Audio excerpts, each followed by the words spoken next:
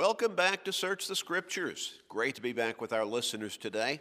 What a blessing it is to be able to get together each day right here in this program and do exactly as the name of the program suggests. Search the Scriptures, dig deep into God's Word, look beneath the surface, look at it in detail and in depth, try to come to a fuller understanding of what the Bible really does teach. And yet we try to explain it in a way that is clear, easy to understand, and that makes sense for your daily life. Our prayer is that as we come together each day in this program, and as we open up God's Word and study those rich teachings and truths and dig deep into those treasures of teaching and knowledge that God has communicated to us, that your knowledge of God is becoming stronger and stronger, and that as a result, you're coming closer and closer to God.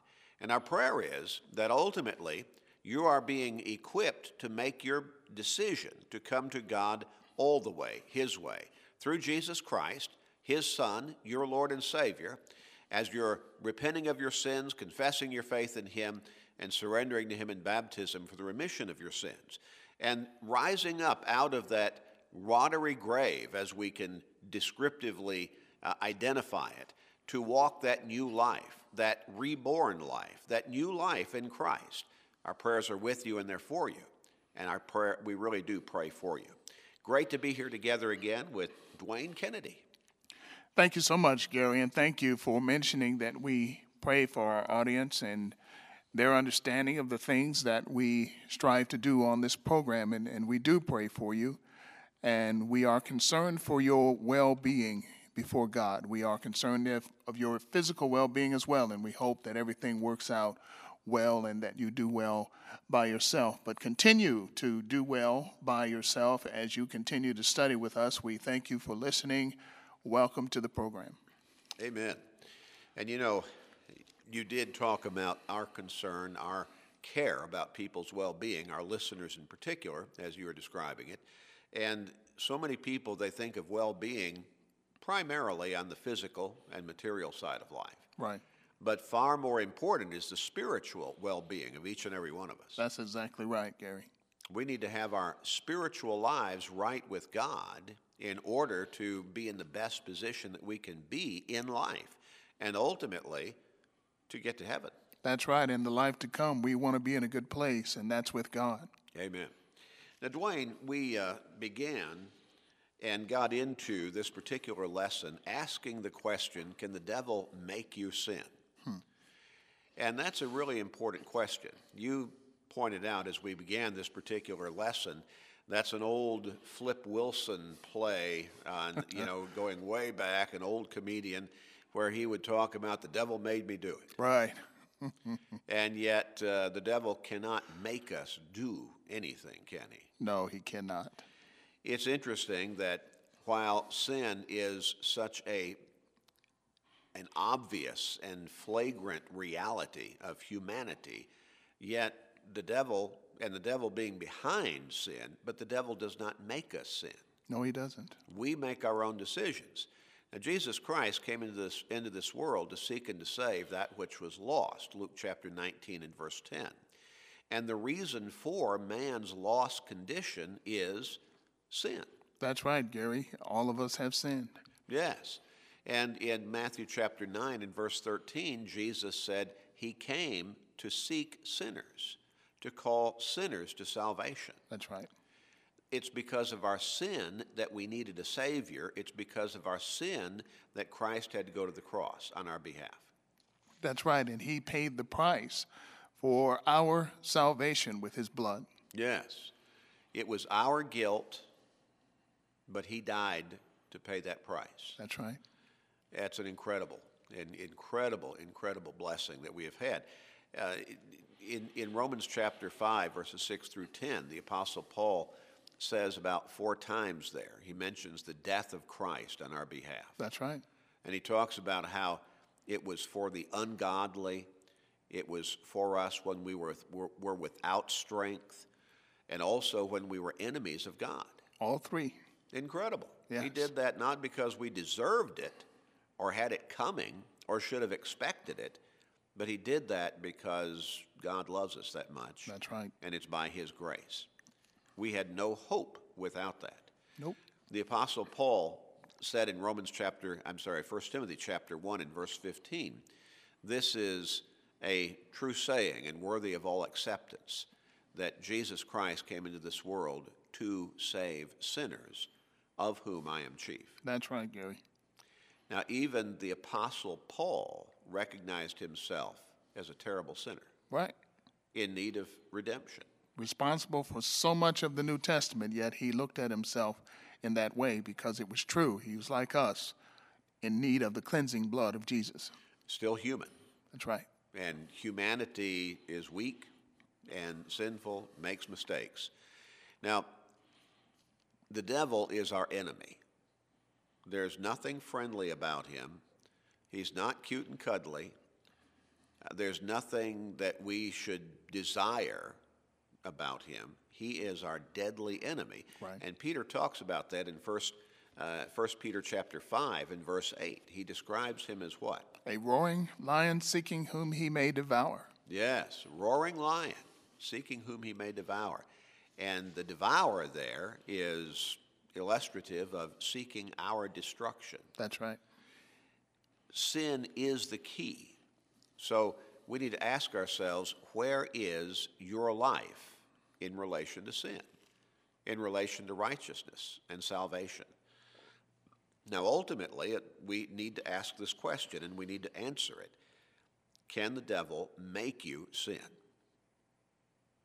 We are a culture right now in this country that, we revel in the concept of being victims.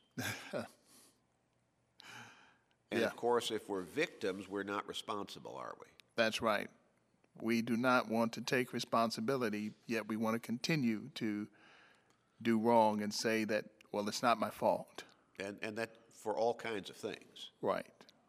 Yeah, not my fault. I'm a victim of society. I'm a victim of my environment. I'm a victim of the culture in which I grew up. I'm a victim of my parents and their depraved lifestyle.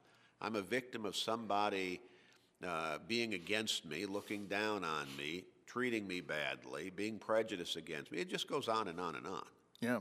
And the idea that you can't hold what I did against me because it's really not me who did it. I'm not responsible. Yeah, not my fault, really, deep down. Well, yes, it is your fault. Right. You did it. You're responsible. And God holds you accountable for your sin. He does indeed. While the devil is the author and instigator of sin, in that he leads everybody, or at least tries to lead everybody, into sin through temptation, he cannot make us sin. Let's turn to Romans chapter 6 and verse 23. We see two sides of the ledger here. For the wages of sin is death, but the gift of God is eternal life in Christ Jesus our Lord. Now, as we said, the devil is our enemy. He is our adversary, as Peter puts it literally in 1 Peter chapter 5 and verse 8. Our adversary means one who is against us, one who stands against us, basically boiled down, our enemy. God is the opposite of the devil. Right. Once again, we need to understand that the devil is pure evil. Pure evil. God is absolute righteousness. That's right. Purity. Exactly the opposite of the devil.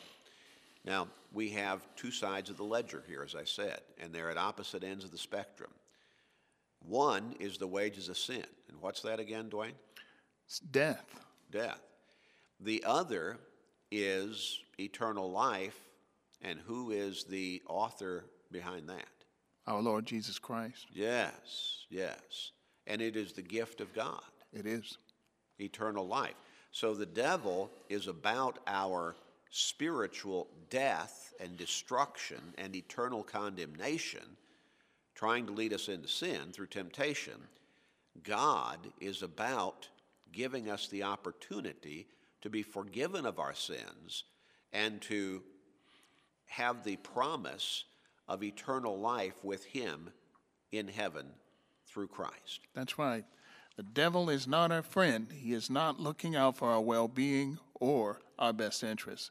Jesus, on the other hand, is our friend and is looking out for both our well-being and our best interests and our eternal life with God. Yes, God created us in his image. Right. Going back to Genesis chapter 1 and verses 26 and 27.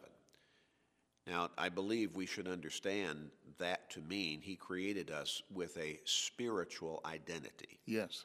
And essence. And that's different from how he created everything else that he created. That's right. Now, that not only is a great blessing to us, but it also places a great responsibility upon us because we have the capacity for understanding morality, Right. goodness, righteousness, and also recognizing the opposite of those, and that is immorality and evil and unrighteousness. We understand the difference between the two, and God holds us responsible. He does. He holds us responsible. Now, so here are the two sides of the ledger. One is death because of sin, and when we sin, we make the choice. The other is eternal life through Jesus Christ. We've got to make the choice. Right. Choose this day Exactly right. whom we will serve. In James chapter 1, beginning with verse 12 and reading down through verse 15, this enlightens us again as to the goodness of God and how we can be confident in him if we have that right relationship with him. How does that read, Dwayne? Blessed is the man who endures temptation, for when he has been approved, he will receive the crown of life which the Lord has promised to those who love him. Let no one say when he is tempted, I am tempted by God, for God cannot be tempted by evil, nor does he himself tempt anyone. But each one is tempted when he is drawn away by his own desires and enticed. Then, when desire has conceived, it gives birth to sin, and sin, when it is full grown, brings forth death. In verse 12 there, James says, Blessed is the man who endures temptation. Right. The understanding there is he endures the temptation without succumbing to it. That's right. He is a survivor. He does not succumb. He does not give in to the temptation. And then when he has been approved, he will receive the crown of life, which is talking about eternal life with God and Christ in heaven. Now, notice in verses 13 and 14 that it assures us that evil, sin, they're not of God. Right. Let no one say when he is tempted, I am tempted by God, for God cannot be tempted by evil, nor does he himself tempt anyone. When you find yourself being tempted to do wrong, to be unfaithful, to be unrighteous, to be immoral, don't blame God for that. That has nothing to do with him. No, that's the devil. All right? And each one is tempted when he is drawn away by his own desires and enticed. Right. Now, once again, when we're confronted with some particular temptation and that really looks good to us, and we want it, and we give in to the temptation, and we commit the sin, we can't blame anybody but ourselves for that. That's right. Now, we can say, well, the devil, he put the temptation before me. That's right, but he did not make you sin. And that's the answer to our question. He cannot make you sin.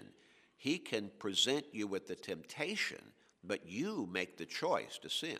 And this passage teaches us that. Exactly right. Verse 15, when desire has conceived, it gives birth to sin, and sin, when it is full grown, brings forth death. And there's the consequence again of sin. Right.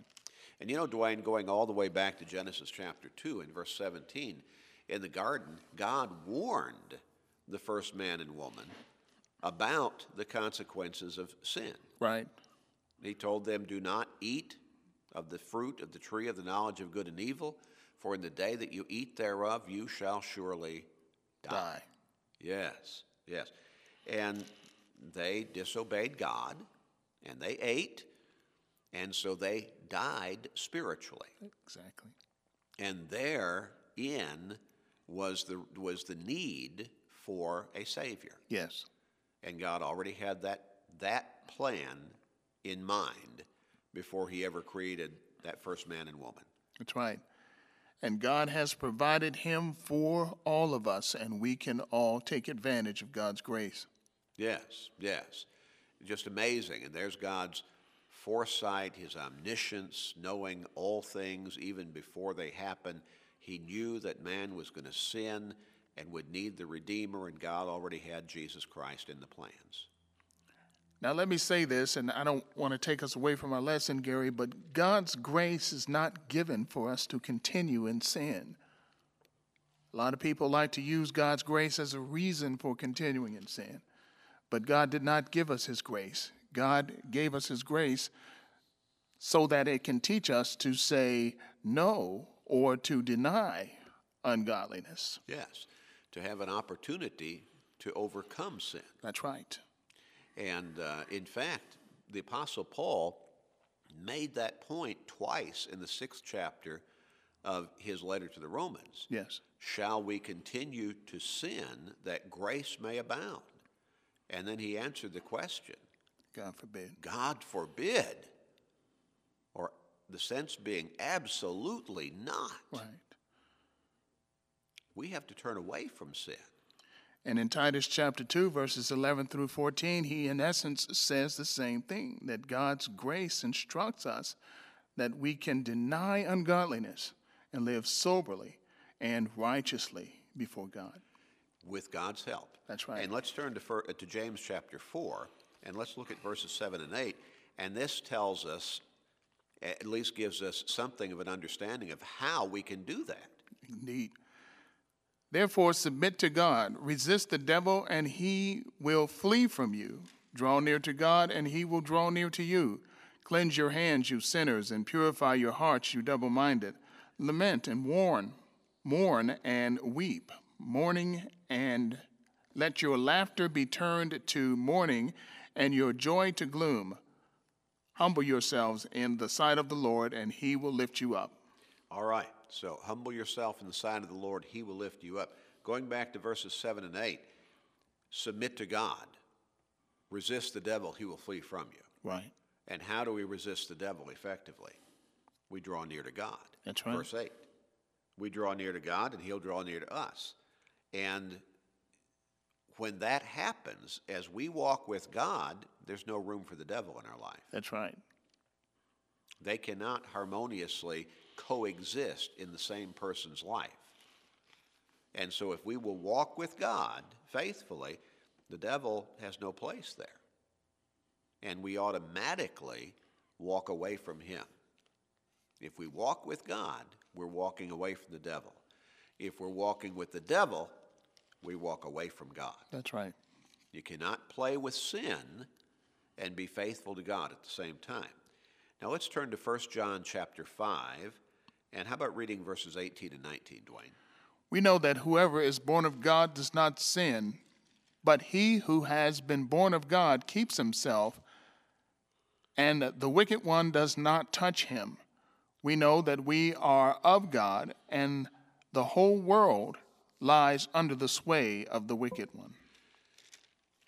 In verse 18, when it says, we know that whoever is born of God does not sin, again, this is a book, 1 John, that has a difficult time translating the tenses of the Greek verbs into English effectively. That's and right. I think what this is really saying is, we know that whoever is born of God does not live in sin, does not keep on sinning, does not keep on in a sinful lifestyle. Yeah, the Greek in these passages are indicative of continuing action. Yes, continuing action, very good way to put it. And so if we're walking with God again in faithfulness, then we're automatically walking away from sinfulness. Right. And we know that we are of God, and the whole world lies under the sway of the wicked one being the devil. That goes back to something you said earlier, Dwayne. We have all sinned and fall short of the glory of God, Romans 3 and verse 23. Right. The world is under the sway of the wicked one. The devil has his way largely with the people of the world. Yes. Unless they turn to God in faithfulness and obedience. You know, you talked about the grace of God a few moments ago is not offered to us to allow us to continue in sin. Right. You know, I appreciate something you said a long time ago in this radio program, and it was along the line, God did not send Christ to save us in our sin. He sent Christ to save us from our sin. Right, indeed. We cannot continue in that sin. And that's the sense of what John is writing here in verse 18. We know that whoever is born of God does not sin, does not continue to live in sin. That's right, brother. We have to turn away from the sin. In 1 John chapter 3 and verse 8, what do we read? He who sins is of the devil, for the devil has sinned from the beginning. For this purpose the Son of God was manifested, that he might destroy the works of the devil. Now, Dwayne, as we're coming to the conclusion of the program today, let's understand this point again. And John lays it out there. If you are living in sin, you're not of God in that lifestyle. You are of the devil. This passage makes that very clear. It does, doesn't it? You are identified with Satan. Now, I'm not saying you're possessed. I'm saying you're living the lifestyle that he leads people into, which is sin. He provided you with the temptation, and you succumbed. Yes. And there are so many people, Dwayne, who have this illusion that somehow they can be living in sinfulness and still think they're right with God. That's right. They think they've still got this great relationship with God. That, again, is the deception of the devil, and you've bought into it. When you're living in sin, when you're continuing in a sinful lifestyle, you're not walking with God. You're walking by the lead of the devil. Right. You're not identified with God. You're not right with God. You're walking away from God. Now again, look at what John wrote there for yourself in 1 John chapter 3 and verse 8. We're going to stop here, come back, and continue this study next time. We do encourage you to not only tune in next time, but we encourage you to contact us. In just a few moments, we'll tell you how to do that and ask for that free Bible study that we always offer. And that study will help you, right from the Bible, learn how you can overcome sin, how you can be forgiven, how you can be made right with God, how you can be saved, and look forward to eternal life in heaven. The study is free. We'll even take care of the postage. Also, you can receive a copy of today's program on CD for free. All you have to do is ask, and again, we'll take care of the postage. Be sure to jot down that information and contact us right away, won't you?